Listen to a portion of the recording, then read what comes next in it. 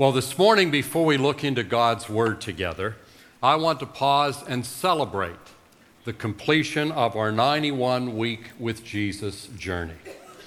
It was a congregation, amen, it was a congregation-wide initiative that was designed to encourage the expanded influence of the Holy Spirit in us by helping us develop regular habits of daily Bible study.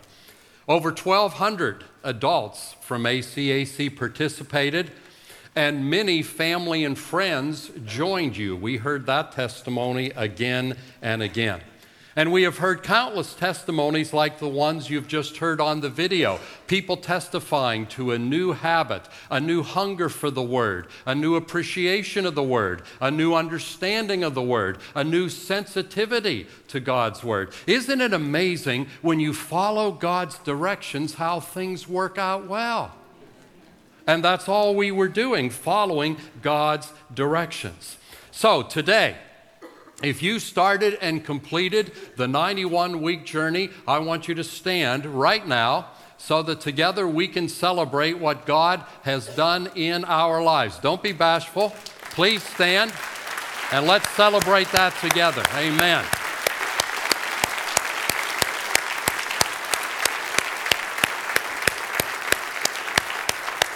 And there will be lovely parting gifts as you leave today. How many of you would also say, you know, I participated, I didn't finish, but I got a lot closer to reading the Bible regularly than at any other time in my life? Is that anyone's testimony? All right, and that's to be celebrated as well. Thank you. Now, people have been asking me for a number of weeks, what's next? And the classic question, are we going to do it again? And the answer is yes. We're going to start in February, and there's a reason for that, and we'll be explaining some of the details, but this time we're going to call it 91 Weeks with the Holy Spirit. We'll follow the same reading schedule because Pastor Soper put together a very good reading schedule that keeps you from getting mired down in Leviticus. And you can get mired down in Leviticus. We'll follow his reading schedule. We'll still use his commentary because I bet you don't remember all of it.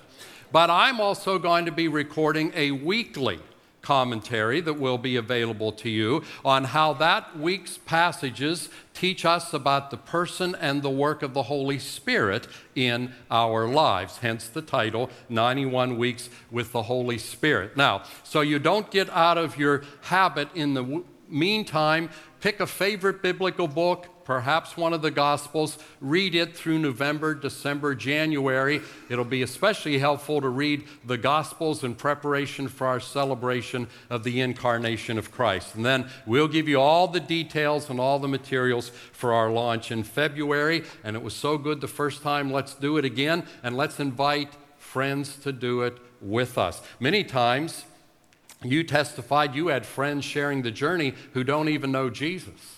They just wanted to read the Bible for the first time. And we know when they're exposed to the power of God's Word, good things are going to happen. All right, let's get into the Word for this weekend. As I stand here this weekend, I am firmly convinced that we are on the threshold of a strategic opportunity that God has put before us under the banner of expanded influence. And expanded influence isn't anything new. God revealed this chapter in our life together to me 33 years ago when he called me here. Because he gave me a two-part vision. He told me he was going to renew and grow the church, and he has done that. But then he said, once I've renewed the church, once I've grown the church, I'm going to use the church to share with others what it has learned about multicultural ministry in an urban context. And make no mistake, what we have learned needs to be shared. Because the majority of American churches are still monocultural churches. They may have a few ethnic minorities in their ranks, but they still do things the Caucasian way. They are monocultural churches. And The Church of Jesus Christ is still tragically underrepresented in our American urban neighborhoods, including neighborhoods like this one. The American church has fallen into a suburban captivity that in many ways is as bad as the Egyptian captivity of the people of God.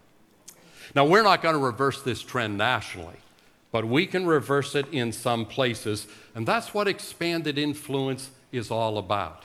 In the immediate future, 3 C's: campus redesign, church planting, and increased communications that will enable us to expand God's kingdom here, but also in other underserved, culturally diverse urban neighborhoods. And God's already raising up people and opportunity towards that. So we stand on the brink of opportunity. But when you're standing on the brink of an opportunity, corporately or in your personal life, it's always good to do 2 things, and we see examples of this all throughout Scripture. It's good to look 2 directions. To look back and remind yourself of where God has brought you from and what He has taught you on the journey and the mandate He's given you. And then look forward and identify the giants before you so that you can form strategies to address those giants and defeat those giants. And that's what we want to do today. We want to look back. Now notice I said look back. We don't want to live in the past. Dead churches live in the past. But living churches look to the past to remember what God has called them to do in the present and in the future. Towards that end, to launch us into that, let me read a simple narrative verse that was key in the shaping of this congregation. It's Matthew chapter 14, verse 35, and it simply says, "And when the men of that place recognized Jesus, they sent word into all that surrounding district and brought to Him all who were sick."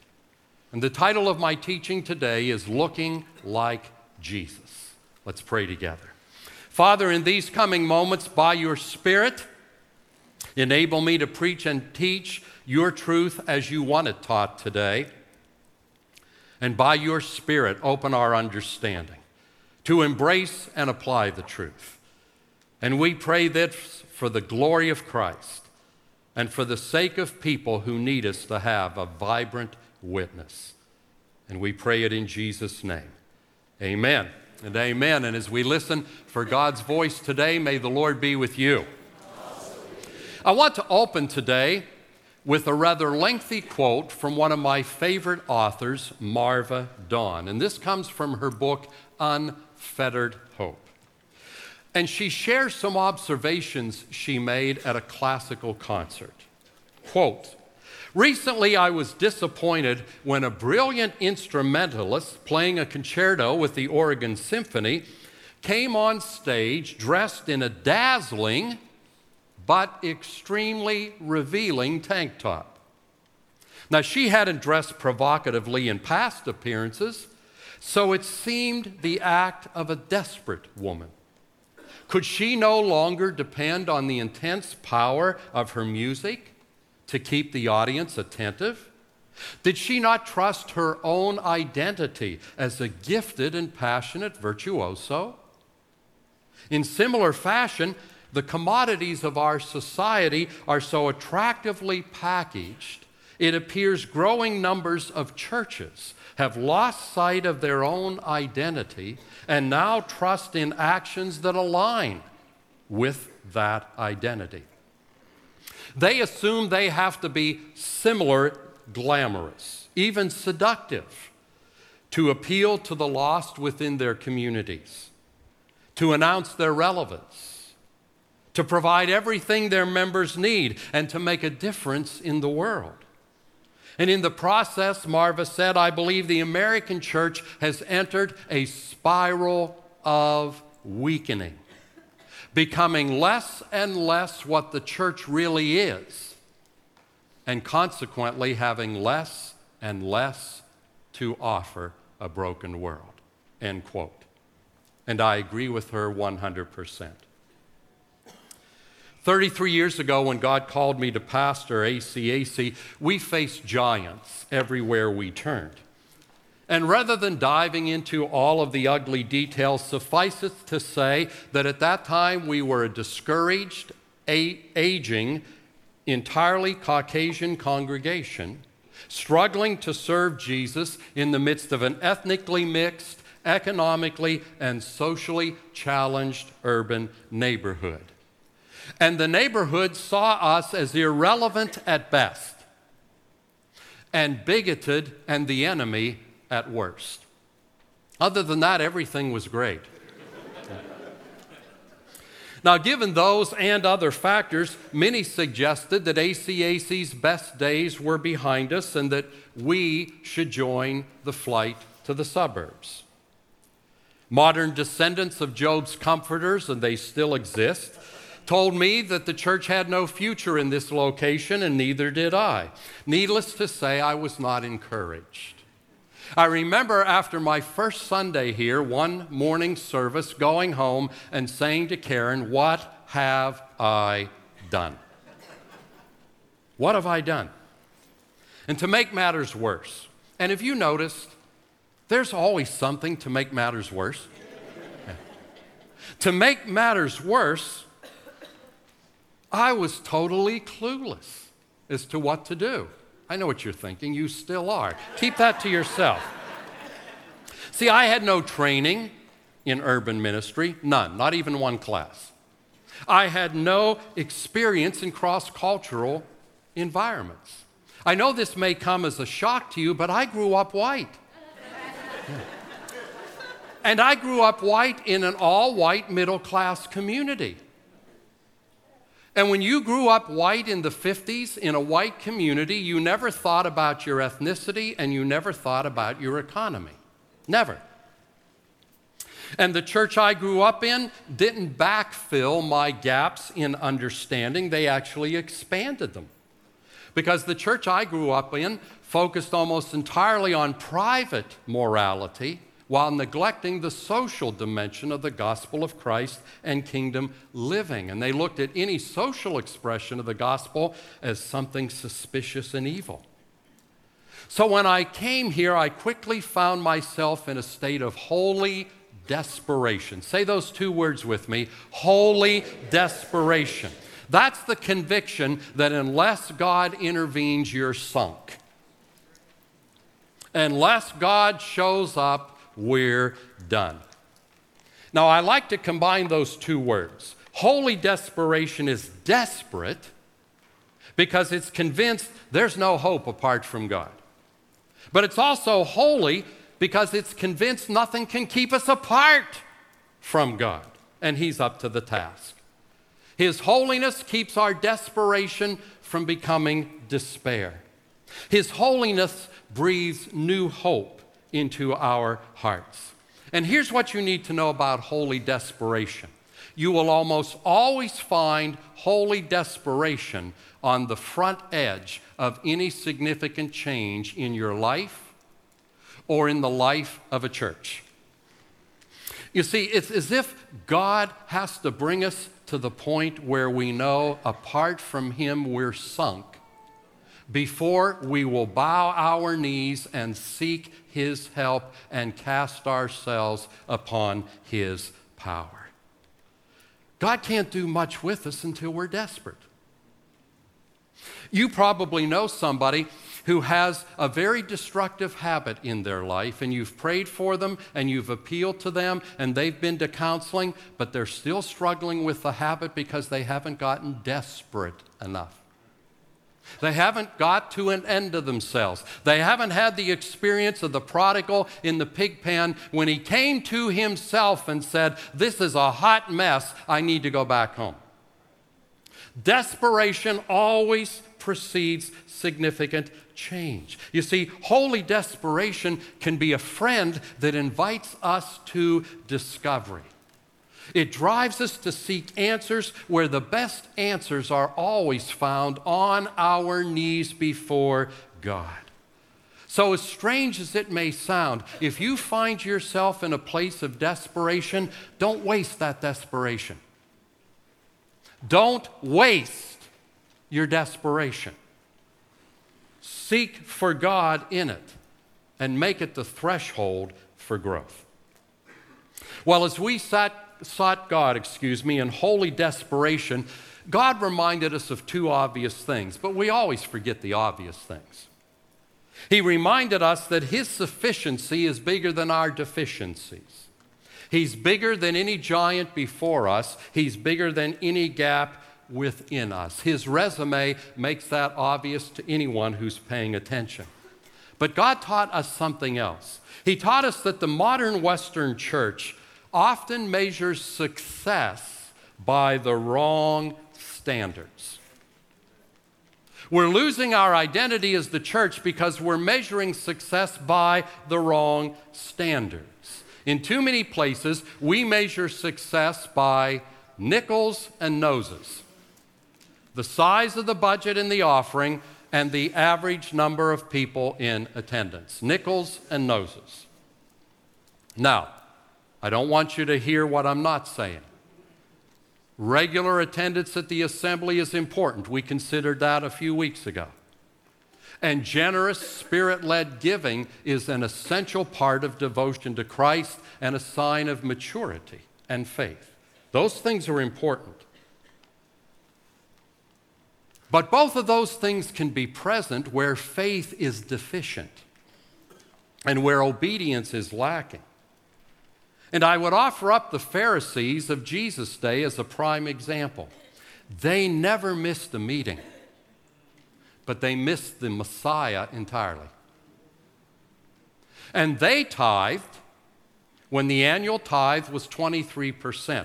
People who say, I believe in the Old Testament tithe, my first question to them is, so you give it a 23% level? Because that was the entire Old Testament tithe. And the Pharisees tithed religiously, but Jesus said, you neglect the stuff that really matters, like mercy and the broken people and the expansion of my kingdom. So you can have lots of nickels and lots of noses and be failing utterly in the sight of God. So what is the measure of success for the church? I'd like to suggest the measure of success in God's kingdom is holiness manifested in obedience. Holiness, becoming everything God wants you to be. Obedience, doing everything God wants you to be. Lives that exhibit the totality of God's restoring work. Lives characterized by the fruit of the Spirit. Lives committed to Christ's mission. And having the right measures of success for the church is critical both individually and corporately. You might be thinking, Pastor Rock, how does this apply to me? I just want to get through the week. But here's the reality. If you're going to get through the week, you need to be in a church that's getting it right.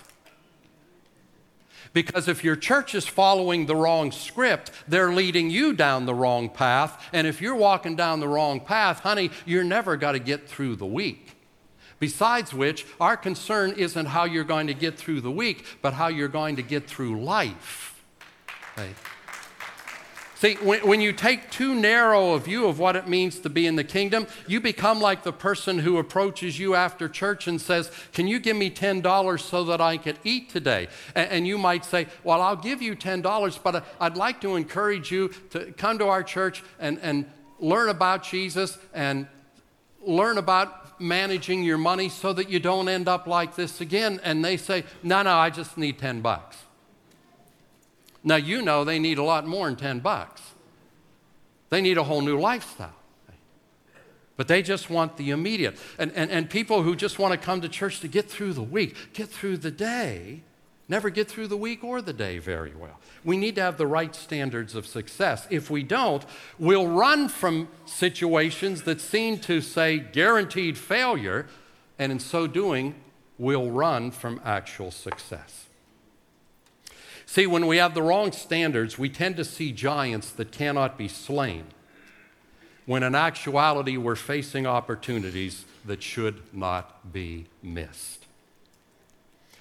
You see, I believe the toughest ministry situations are the ones that offer the most. Because if death to pride and fear and self-reliance births the liberty and the relief of holiness in our hearts, then ministry in challenging places ought to be pursued as quickly as our fears allow. Because most of you have learned what I have learned. We make our greatest advances in faith. We learn our deepest lessons when we're walking through a hard place. Most of our growth occurs during storms, not during the sunshine. And if we'll embrace hard places, we'll discover more about God. We'll discover more about ourselves. My acceptance of the call to this church was one of the best decisions I had ever made. Because in this place, I learned how to get rid of the concern for reputation and fear of failure that plagues and ruins so many pastors' hearts and so much of pastoral ministry. And in a hard place, I've discovered the depth of God's power like I never would have otherwise. Well, as I sought the Lord, what do we do in this situation? I learned that God's people are well-intentioned, but many times they aren't helpful. Have you discovered that? You ever have a Christian friend who was well-intentioned, but not very helpful? Back in the 80s when I first came, we were in the midst of what was called the church growth movement, and it really was just an unholy marriage of American business techniques and Scripture. And its offerings were largely shaped by white middle-class culture and suburban realities. And the real stress in the church growth movement was location, location, parking, parking. And I read that and thought, yeah, right. We don't have either. And early on, I attended a conference where the speaker was Lyle Schaller. Now, Lyle invested his life in diagnosing the American church, and he was called the Dean of Church Consultants. And when I told the dean the vision God had gave me, he essentially said, good luck with that. Not much chance. So I realized my help would have to come from the Holy Spirit. And let me say on a personal level, there are times when God's got to call you to something, and even your Christian brothers and sisters are got to say, good luck with that. And when that happens, cast yourself upon the Holy Spirit. So I said, Lord, what can we do? It's a great question to ask. And he answered with the scripture I read to open. The Spirit said the church's primary strategy is to look like Jesus. Because when the church looks like Jesus, people will come and they'll bring their broken friends and family with them. So look like Jesus. And for the past 33 years, that's been our simple strategy. And I'm going to unpack next week what it means to look like Jesus. But I want to say, looking like Jesus, while it sounds simple, is not. Many things that sound simple are not simple, like losing weight, getting in shape, loving your neighbor. Sounds simple, but they're not simple.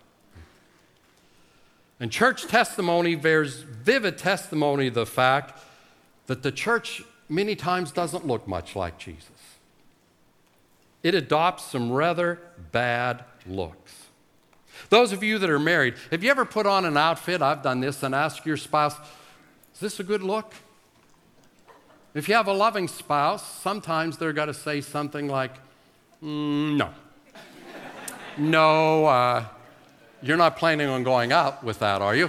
You go back into the closet and let's make some changes. Okay. By the way, just a little rabbit trail. Men, if your wife ever says, does this outfit make me look heavy? Pray for an instant bout of muteness. Because there is no right answer. If you say, no, honey, you look great, and one of her friends says, that dress makes you look heavy, you are roadkill. And of course, if you say, well, yes, it does make you look heavy. Okay. What does the church look like when it doesn't look good? What are some of the bad looks of the church? Let me run through a few. A culture club. That's a gathering of people where everybody's the same. And in culture clubs, everybody applauds community. but they avoid the inevitable hard challenges and sacrifices of doing community with people that are different from them. Now, culture club churches don't think of themselves as such. In fact, they generally define their de facto exclusion of different people as a virtue, claiming this is the most effective way of growing the church. And it has been proven to be a very effective way of increasing nickels and noses. But holiness isn't determined by offerings and attendance. And the culture club, everybody looks just like me, is the place where people tend to get affirmed rather than transformed, because there are no contrary opinions in the room. And it's a bad look for the church. Another bad look is the look of the debate club. These are churches where the people derive their identity and their sense of righteousness by holding to a particular controversial theological position, and every week they preach against those who hold to a different position, essentially debating people who aren't in the room and thanking God that they don't believe like that church down the street believes. That's a bad look. Some churches look like a museum of ancient history. Now, here's something you all need to know. We all have this tendency of falling in love with the cultural forms and expressions of devotion in which we first encountered God. And then we attach undue devotion to those forms rather than to God Himself. Now, that was true of the Pharisees.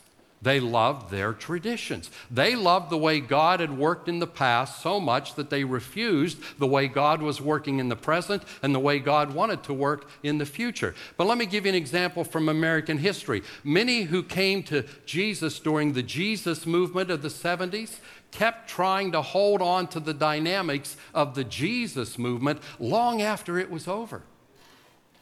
They kept trying to reduplicate 70s culture instead of walking with Jesus in the 80s, in the 90s, in the 2000s. And we all have that tendency. But churches that want to hold on to past music and past forms of expression forfeit the future. Their best days are behind them. And oddly enough, those who like this look for the church don't practice it anywhere else. They don't come to church in automobiles from the 40s. They don't dress in the leisure suits of the 70s. And those of you who are younger, you'll need to Google that. But let me remind you, it'll be ugly when you see it. But yes, we used to dress that way. When I was gone through school, I worked in men's clothing. I sold leisure suits, but God has forgiven me. And when the service is over, you're not going to ask for a cassette tape of the message. So why should the church look like a museum? Sometimes the church looks like a dysfunctional family. As iron sharpens iron, one's bad habits sharpen the bad habits of another. And this particular look comes with matching accessories: power struggles, personality conflicts, and cult-like control issues. Sometimes the church looks like a monument to a man or a moment, where the focus is always some past glory and the good old days that are never as good as we think they were, because over time we forget all that was ugly and we only remember all that was good. Sometimes the church looks like an entertainment enterprise. Years ago, the prophet and preacher A.W. Tozer said, "It's becoming increasingly difficult to draw people to a meeting where the only attraction is God Himself." In our entertainment era, where we are saturated with entertainment and have an insatiable appetite for something new and interesting, too often the church just looks like show business with a scriptural tint. Here's an ugly one. Sometimes the church looks like an infomercial. You often see this one on TV. It comes complete with exaggerated promises of physical healing, family salvation, financial windfalls, and deliverance from the twin demons of maturity and responsibility. And yes, that's sarcasm. Why develop good financial habits when you can send in a gift and have somebody bind the spirit of debt from your life? What a joke. And most of these offerings are time sensitive, like the old flashing blue lights at Kmart. And again, you can Google that. You know, where the offer was only good for the next half hour. And in these kind of churches, God's at work for the next half hour, so you need to get your very best financial gift in over the next half hour if you want to see your kids saved. And these clowns present God as somebody who only will bless you when you cough up the dough. Sometimes the church looks like a pep rally. You get a real good organist, pianist who knows what to do, and a good worship leader, and they cue everybody when it's time to get their groove on, when it's time to boogie, because when we boogie, we've proven that we're moving in the Spirit, living in victory. We've got the anointing, and we know how to do church up in here. But you see, it doesn't matter how high you jump if you don't walk straight once you land. Now, it's not wrong to jump. Remember, David's wife condemned him for dancing before the Lord, and God didn't like what she did. So don't be David's wife. As a pastor, I'd much rather put water on wildfire than raise the dead. Another bad look for the church, a Bible jihad. Angry people.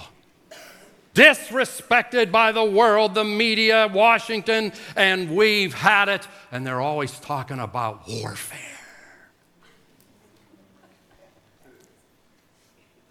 Now it's time for me to tick somebody off. Sometimes the church looks like a political party at prayer.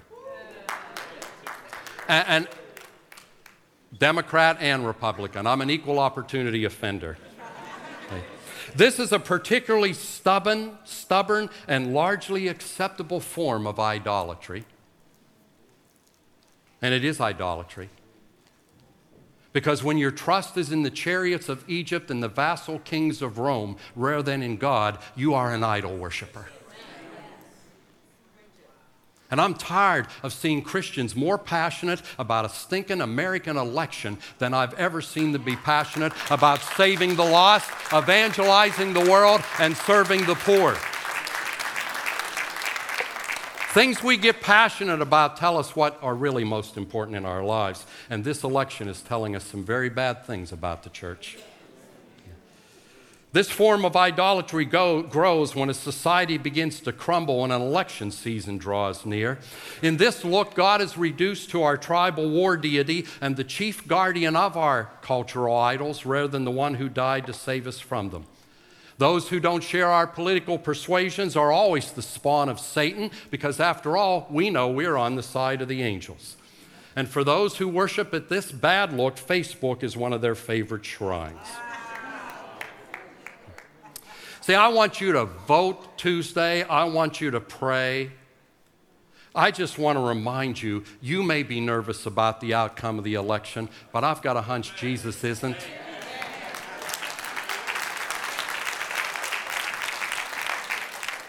Because even though our nation is a hot mess, Republicans nor Democrats are going to fix it. Only Jesus can fix it. And it's a shame when the people who know that get more passionate about Republican, Democrat than they do about Jesus. Spiral of weakening, having less and less and less to offer when our nation needs more and more and more. Finally, the church can look like a subculture. These are people who have their own language, their own music, their own rituals when they gather together, but the rest of the week they do American culture. So those are bad looks for the church. In subculture churches, we transfer information, but we never experience transformation. We fill our Bible notebooks, but we never change. Yes, we have our own places and our own language, and we can make visitors feel like they're on the outside, but we're not doing anything. We can't name the last person we led to Jesus. We can't name the last person we witnessed to. We can't identify the last major step of growth in our life. It's a subculture. We just have our little gatherings, but the rest of the time we're doing American culture. That's a bad look for the church. Well, next week, there's not going to be neat conclusions in this series. Next week, we'll look at what the church should look like, what it really means to look like Jesus. Then we're going to look at some of the giants we face, and I'm going to be as frank as a pastor could ever be with the congregation in identifying those giants that we face. But what's the takeaway if you just want to get through the week? Let me offer several. Don't waste your times of desperation. Make them opportunities for discovering God in a new way. Don't pursue the wrong standards for success. Well, you can apply that 100 ways personally. I've encountered young men and women in this congregation disappointed because the parents who raised them in the gospel discourage them from following vocational ministry because they won't make enough, and instead encourage them to go to the name school so that they can get the big paycheck. That's the wrong standards of success. That's idolatry, not devotion. So don't waste your desperations. And then the final personal takeaway, get in front of the spiritual mirror and say, Jesus, is this a good look? David did that. Search me, O God, and see if there is any wicked way within me. Does this dress make me look bad? Does this make me look like Jesus? See, those are some takeaways. Because if you're in a place that's getting it right, you'll be able to get it right as well. Let's pray together. Gracious Heavenly Father, help us to get it right, because people who right now are outside the kingdom need us to get it right so they can get into the kingdom and find Jesus. And help us to get rid of all the bad looks that we so easily adopt. And help us to look like Jesus. And we pray this in His great name. Amen and amen.